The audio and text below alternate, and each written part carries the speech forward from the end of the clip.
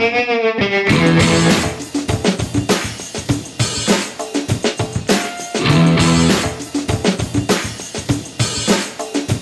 welcome to Black Sparrow Radio, KBSR, transmitting from the lovely little city of Taylor, Texas.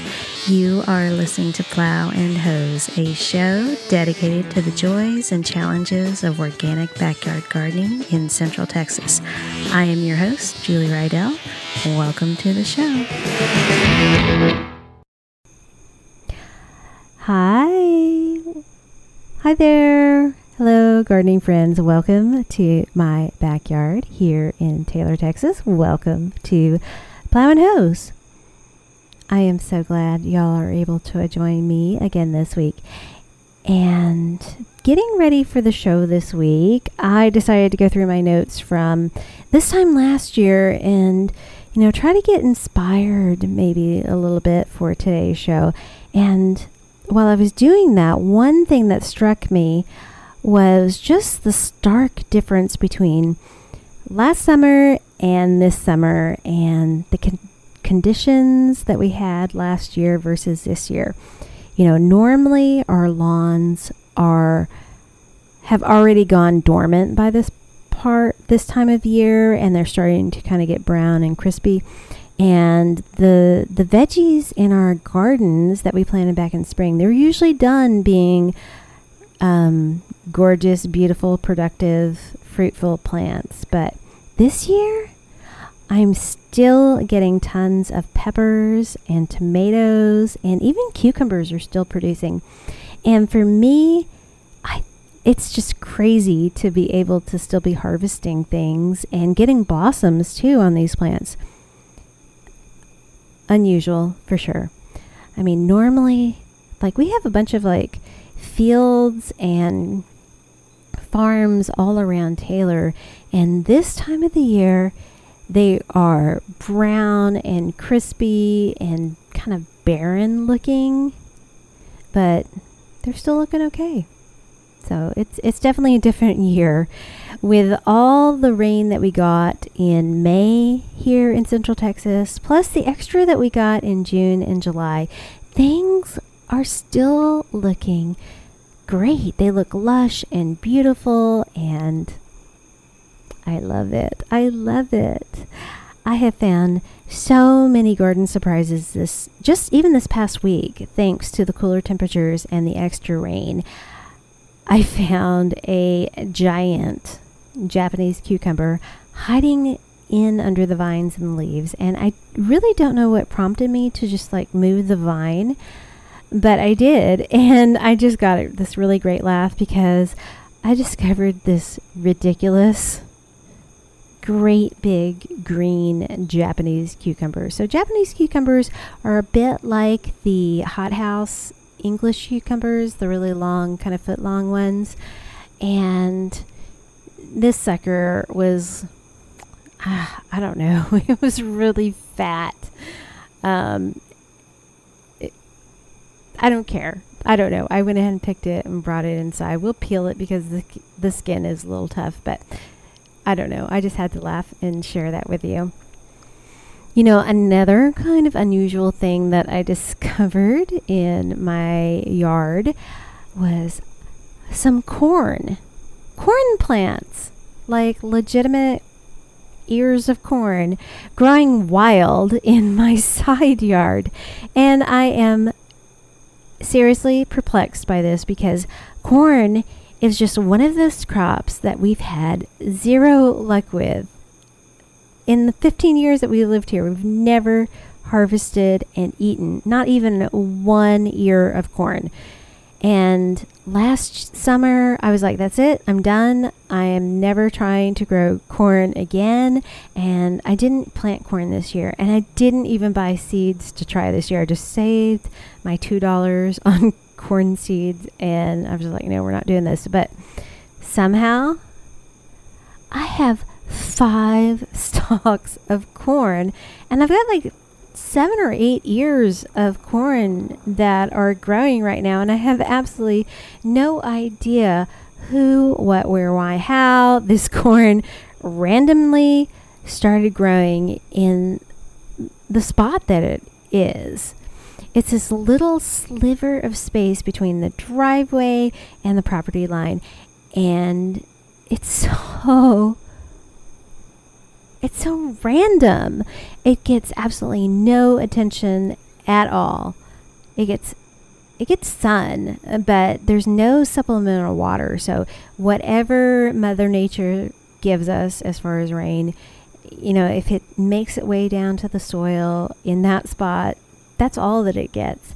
I mean, there's seriously not a hose long enough to water that spot. And I really have no idea how the corn seed would get there.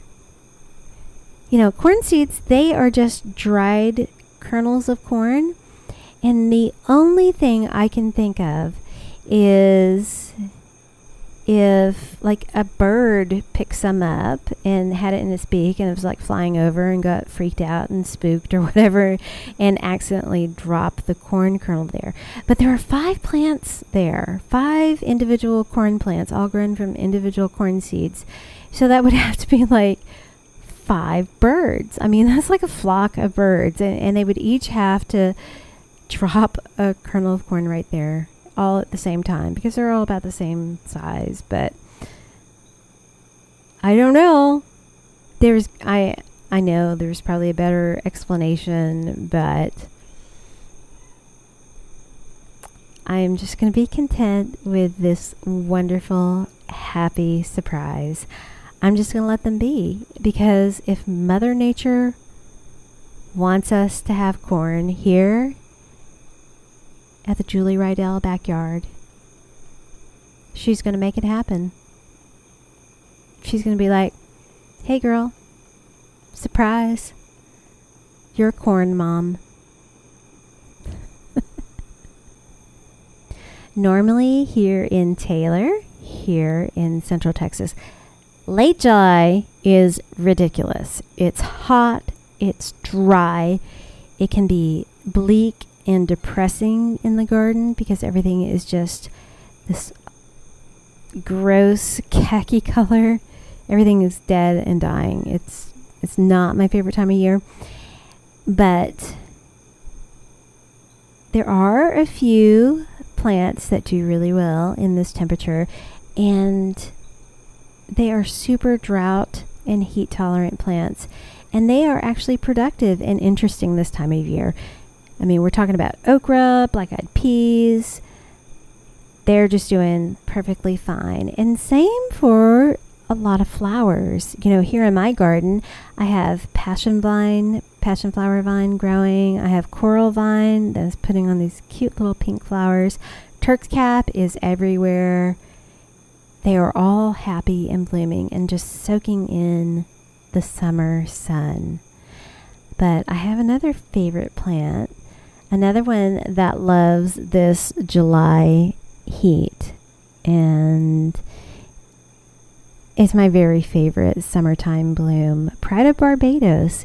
It's big, it's bold, it has these incredible flowers that look like flames from a distance.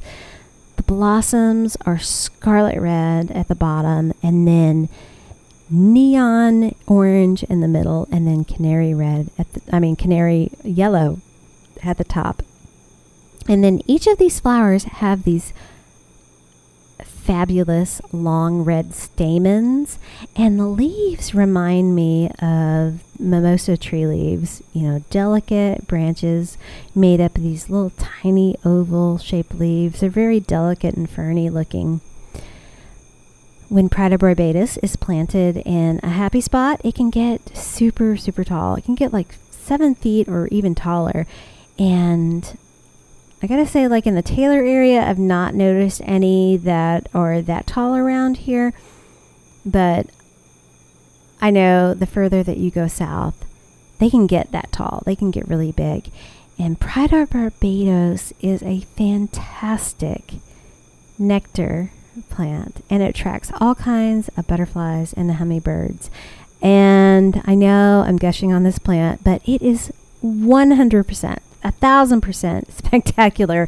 I love this plant, and it may be my all-time favorite which is ridiculous because I say that all the time, but it really is for sure in my top 5 plants.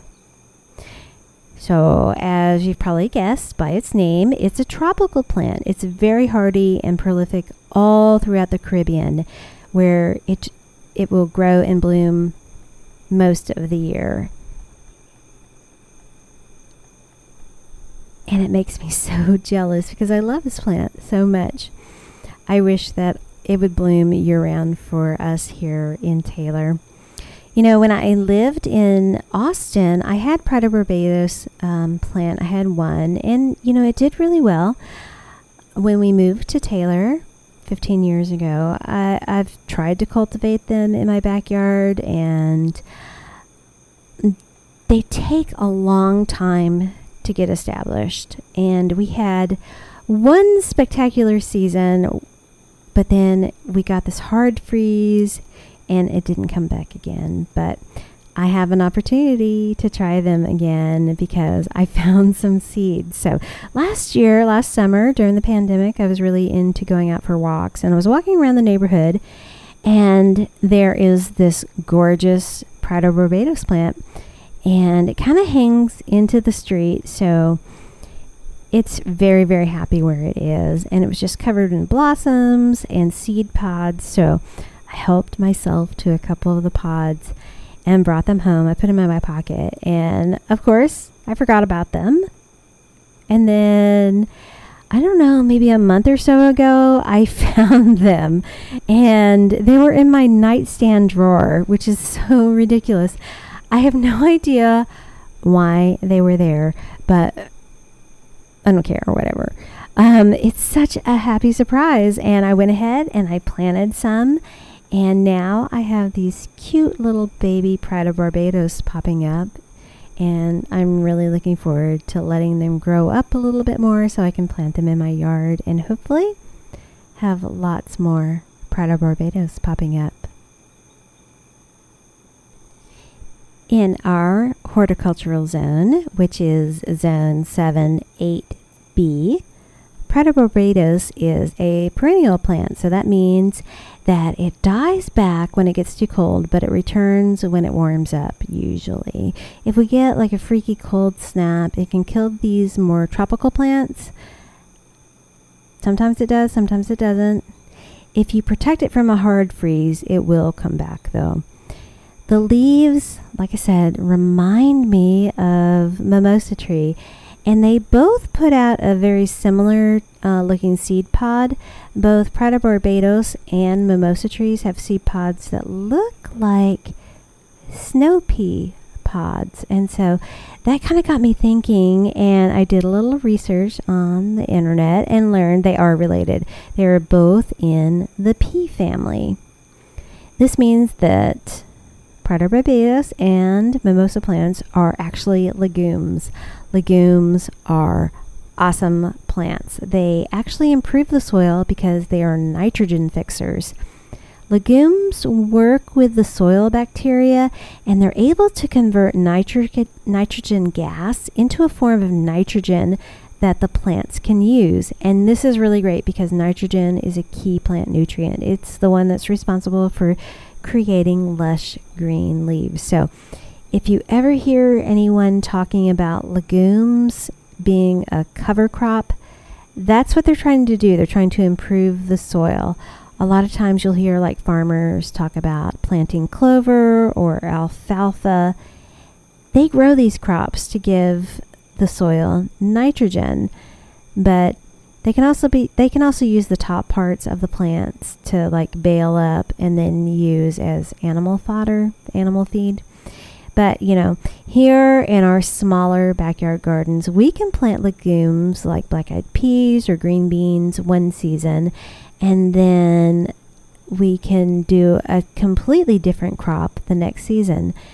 The legume is going to get your vegetable bed ready for the next season's crop. And you also get beans or peas this year or this time around. So as you're planning your fall vegetable garden, which, you know, you can start planting in August, be thinking about where you want to plant your legumes so that your winter garden benefits. All right, I want to get back to talking about Pride of Barbados because I really do love this plant. So they put on these seed pods. Like I said, they look like snow pea pods, and they develop seeds in these little pods, and the seeds are hard little discs, and they look like flat pebbles. They're hard, and they're really hard like a little stone, a little pebble. And since they are so hard, and they actually are kind of large, they're, I don't know, maybe about the size of like a pencil eraser, they do benefit from scarification. And all this means is that you need to scratch or nick the hard outer shell of the seed and then soak them overnight. And this is going to, that little nick that you put in there, this is going to allow water to penetrate the seed coat and help your little seeds germinate. You can use a fingernail file or like an emery board or sandpaper and rub it over the seed coat and just scuff it up a little bit. You could use like a little pocket knife or a kitchen knife and just put a little nick in that seed coat. That is going to help the water penetrate by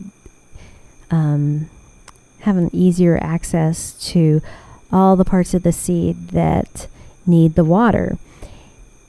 If you let the seed soak overnight in like just a cup of water, the next day you're going to be able to plant. Now, I have read that it can take kind of a long time for these seeds to germinate, like up to a month. So if you try to grow them from seed, you just got to be patient, and you really have to keep them moist because they do have that hard seed coating.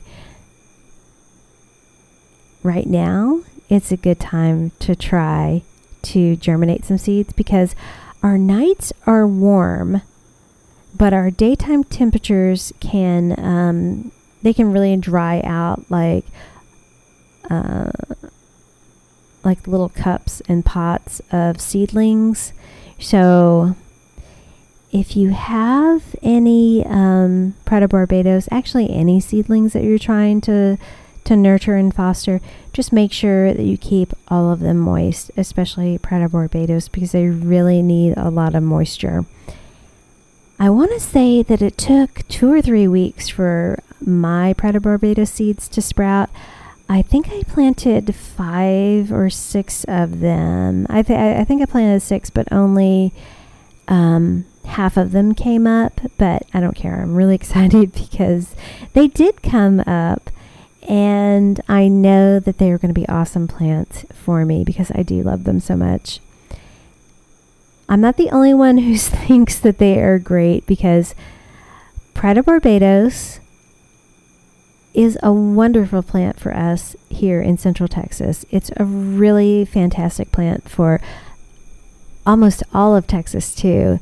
So much that it has been named by the Texas A&M AgriLife Research and Extension Service as a superstar plant. Now, this program through Texas A&M, they test plants extensively, like for several years, and they will plant a whole bunch of different plants, and only the most impressive and the best performing plants get designated as a superstar plant.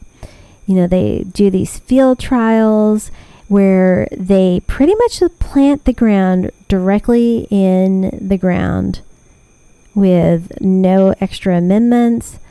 Like whatever soil is there, they just plant in the ground. They don't even really prep or modify the soil at all. They give them average water. They don't use any sort of pesticides. And only the best looking and toughest plants get selected.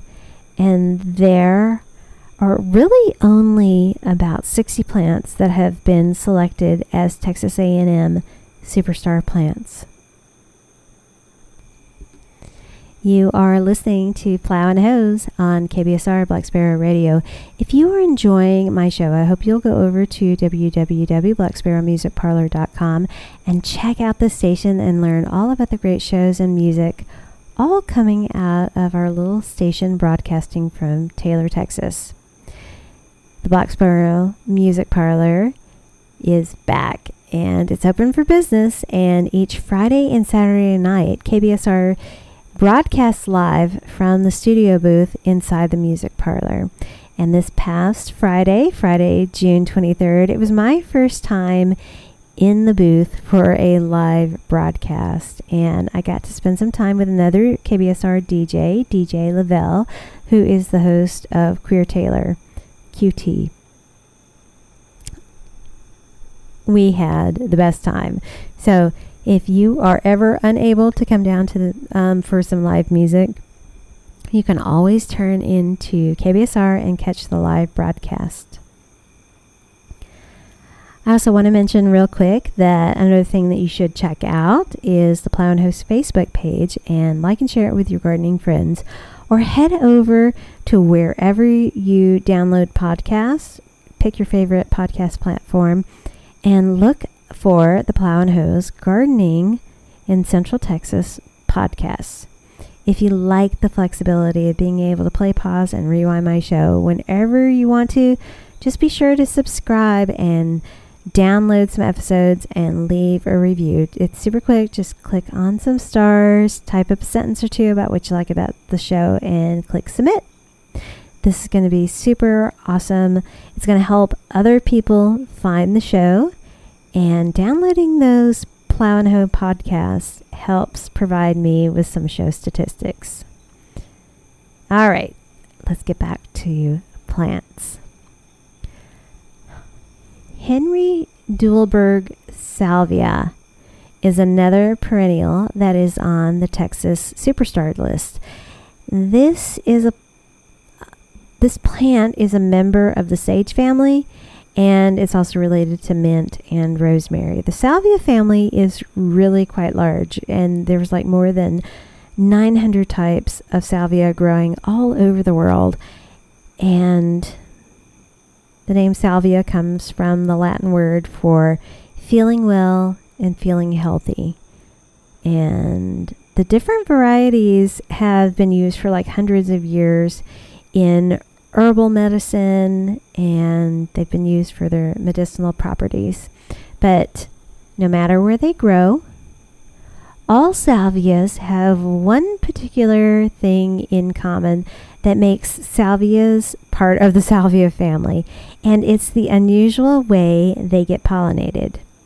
Now, on salvia plants, the reproductive parts are a little bit different. Most flowers have at least 4 stamen. Now, stamen are the male parts of the plant, which are filaments that are skinny, and then they have like a little pollen sac that kind of perches on top right there in the middle of the flower. Most plants have 4 stamens, but salvia only have 2 stamen, and they're set up in such a way that when a pollinator, like a bee, comes to visit the flower for nectar, part of the flower acts as a lever that lowers the stamen, and it touches the back of the pollinator and deposits a little bit of pollen on those creatures. When the pollinator leaves and releases the lever, the stamen kind of goes back up. Most plants don't do this, just those in the salvia family. And I kind of have it envisioned in my head. It's like going over to somebody's house for a dinner party or something, and, like salvia plants are like the host, and they're all like, hey, hi guys, welcome to my place. How are you doing? How's it going? Hey, come on in. Let me give you a hug. And as soon as the pollinator kind of crosses the threshold and enters the base of the flower, the salvia stamen gently and welcomely, kind of like reaches out and kind of gives them like a little hug, and it leans in, and that salvia stamen gently touches the back of the pollinator and just quietly deposits some pollen. Now, I have a 10-year-old son, and I can totally see him pulling the same kind of mood, like, hey, how's it going? Oh, I just want to give you a little hug. Let me pat you on the back right here. But instead of placing pollen on my back, he'd be like really sneaky and try to like stick a kick me sign or something like that on my back. So it's kind of a neat little evolution thing that salvias have adapted. So they have fewer stamens, but the stamens they do have are really effective, even if they are a little bit sneaky. Salvias come in all kinds of colors. They come in reds and pale and hot pink, white, purple, kind of like a blue. They do come in blue, various shades of blue, but there's even yellow salvias. They come in annual varieties that grow and flower and set and seed in one season, and then they're done. They die. They don't come back. But there are also perennial varieties that come back every year from the same plant. The Henry Duelberg salvia is a perennial salvia, and it has these beautiful purplish blue flower spikes that grow on tall stems. Each plant gets to be about 3 feet tall and about 3 feet wide when it's fully grown. The flowers on the salvia tend to be more intensely blue, and they have more stems than other varieties of salvia. And the cool thing with Henry Duelberg salvia is as the flowers fade, they turn more purple, but they're still really vibrant and pretty. They also have larger and more green leaves than other salvias, and those tend to be small, and the leaves are more sage green, so they have more gray in them. Henry Duelberg salvia was selected as a Texas superstar plant because it has so few issues with disease and pests. Plus, it's heat tolerant and drought tolerant and also humidity tolerant. And it's super, super low maintenance too. Like most plants, it prefers well-draining soil and full sun, but it's really well suited to our soils here in Central Texas. And plus, it's a great nectar plant, and it's really showy, especially when there are multiple plants all planted close by next to each other. This plant was discovered by a horticulturist visiting a cemetery just outside of LaGrange, Texas, which is 40 minutes from here. And he found this sage growing on Henry Duelberg's grave. Now, I did try to find some information on Mr. Henry Duelberg on the Google, but I came up short. I'm sorry. I did find out that he was born in 1854 to German immigrant parents. He married Augusta, and they had a son who was also named Henry. Augusta passed away in 1903, and then Henry Sr. died in 1935 in DeWitt, Texas. He was listed as a farmer on the U.S. Census in 1930, and that's it.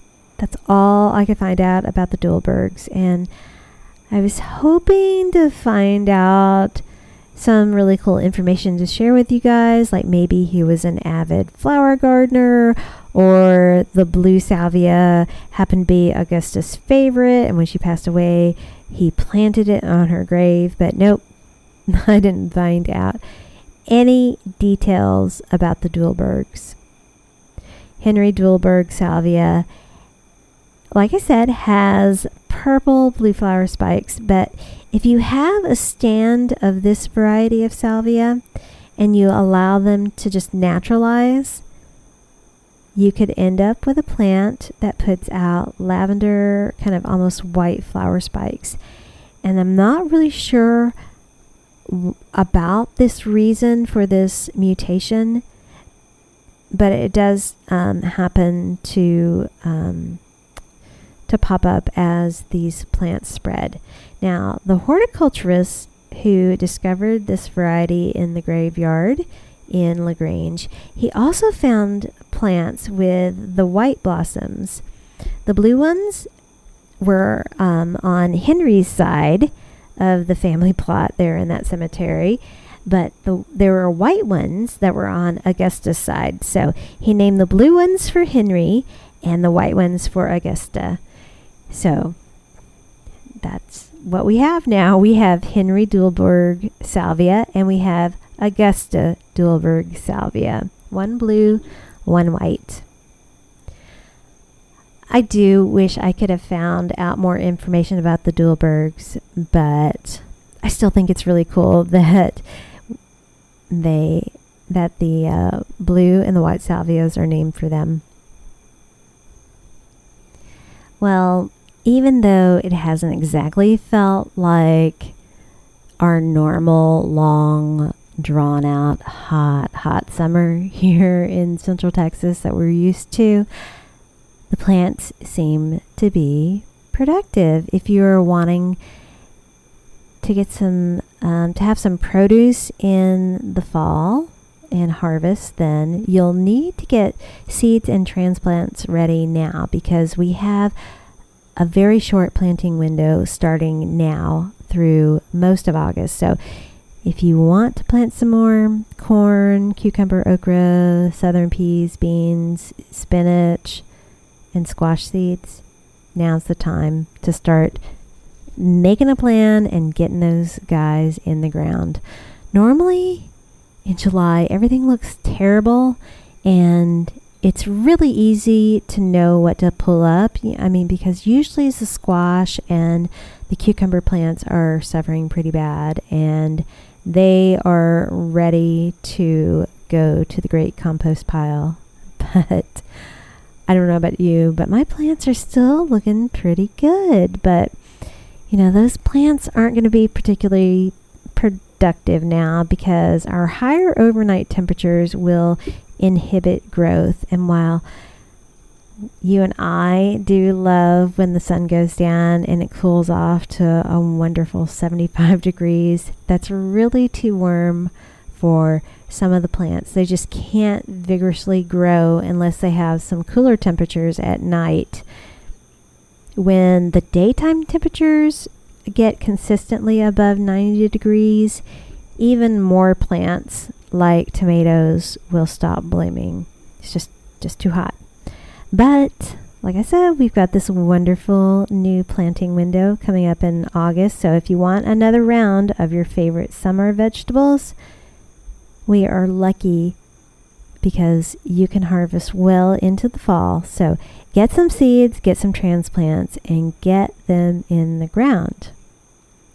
As far as those little seedlings that are starting to pop up, you want to make sure that they are well mulched, have plenty of mulch around them, and then also some afternoon shade. Everything benefits from afternoon shade here in Central Texas. They make super fancy graded shade cloth that you can find at the garden center, at the hardware stores, but really, you can just use an old sheet or some burlap and some stakes and just erect a simple shade to block out some of that afternoon sun. It's all going to work. Try to put some out there for your little baby plants. As you're pulling up plants to make room for new ones in your fall garden, you might want to consider experimenting with trying to get a second crop from your existing tomato plants. Even though the tops of your tomato plants probably are looking pretty rough and look like crap, with all the heat stress and the worn out looking, thing is that your existing tomato plants should have a really great root system, especially if you planted them early, like back in March. A healthy root system is really important to having happy, productive plants. So even if the top parts of the plants have issues and look terrible and dying, like from heat stress or insect damage and stress, those plants with a healthy root system are much more likely to be able to recover if they have that strong root system.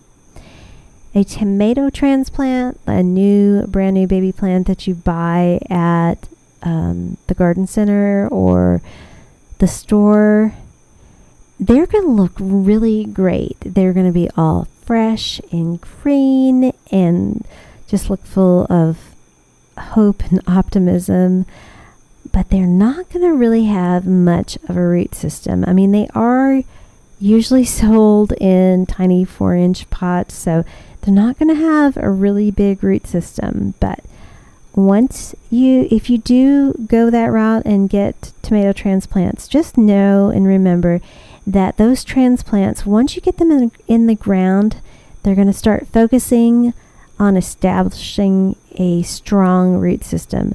So you won't notice a lot of growth above the ground right away. But if you already have tomato plants and you have a couple of favorites that you have in your garden, they produced well for you and they didn't have any major issues with disease, maybe take advantage of having a plant with a really well established root system and try to coax them into having a second harvest for you by fall.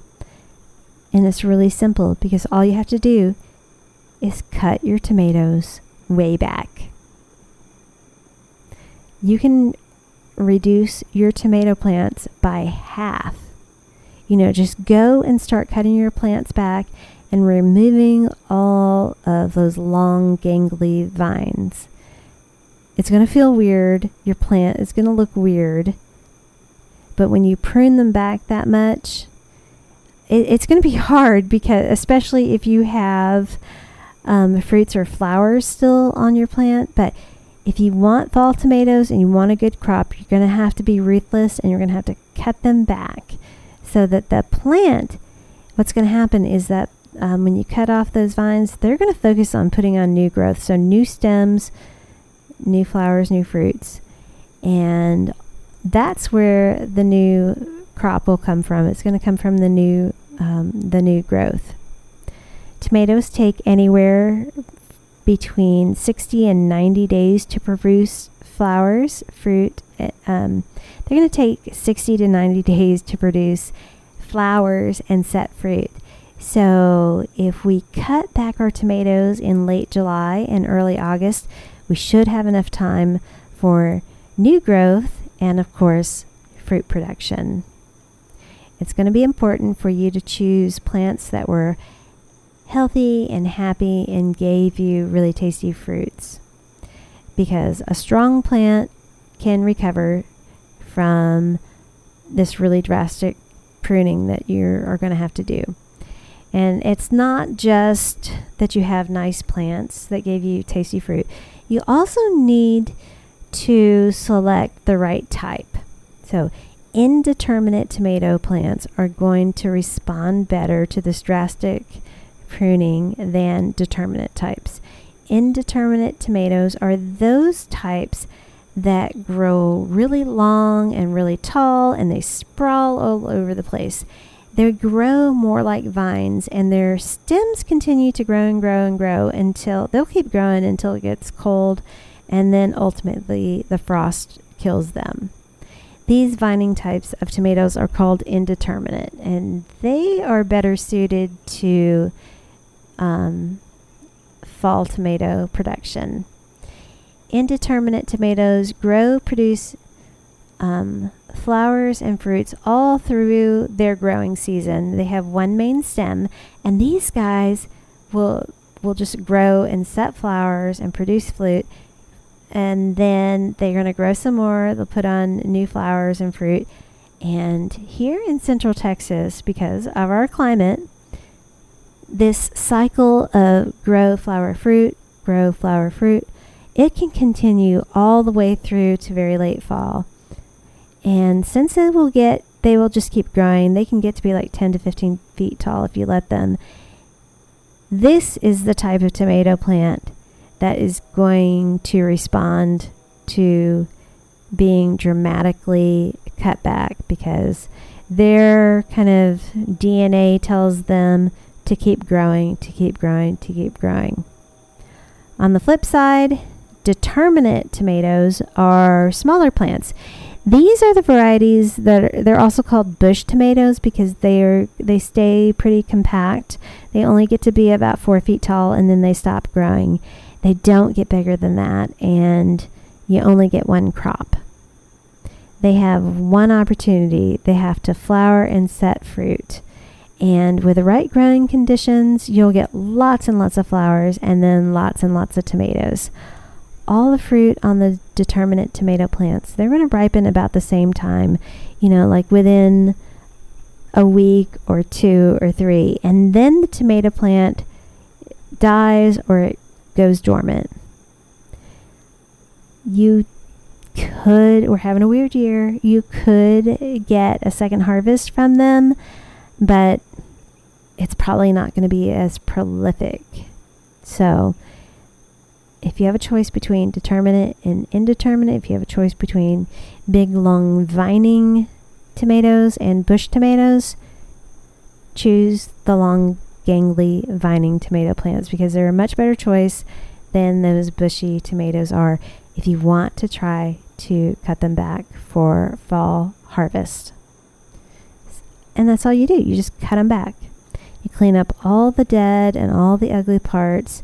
You do want to give them some fresh fertilizer. So choose an organic product that is high in phosphorus.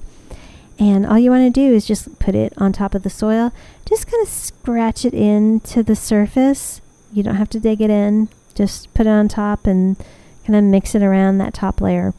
Phosphorus is essential to root development, but it also stimulates growth. So by supporting the roots right after you cut them back, you'll help trigger new growth.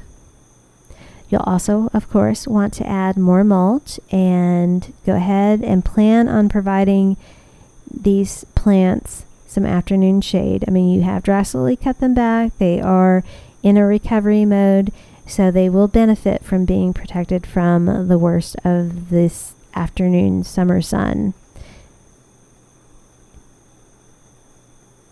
All right. Well, that's all I have for you guys today. Thank you for joining me here in my backyard. I hope you are finding your own fun garden surprises, like I found my giant cucumber and my random corn plants. Anyway, I hope you're inspired to plant some new things for the fall. Have a kick-ass week.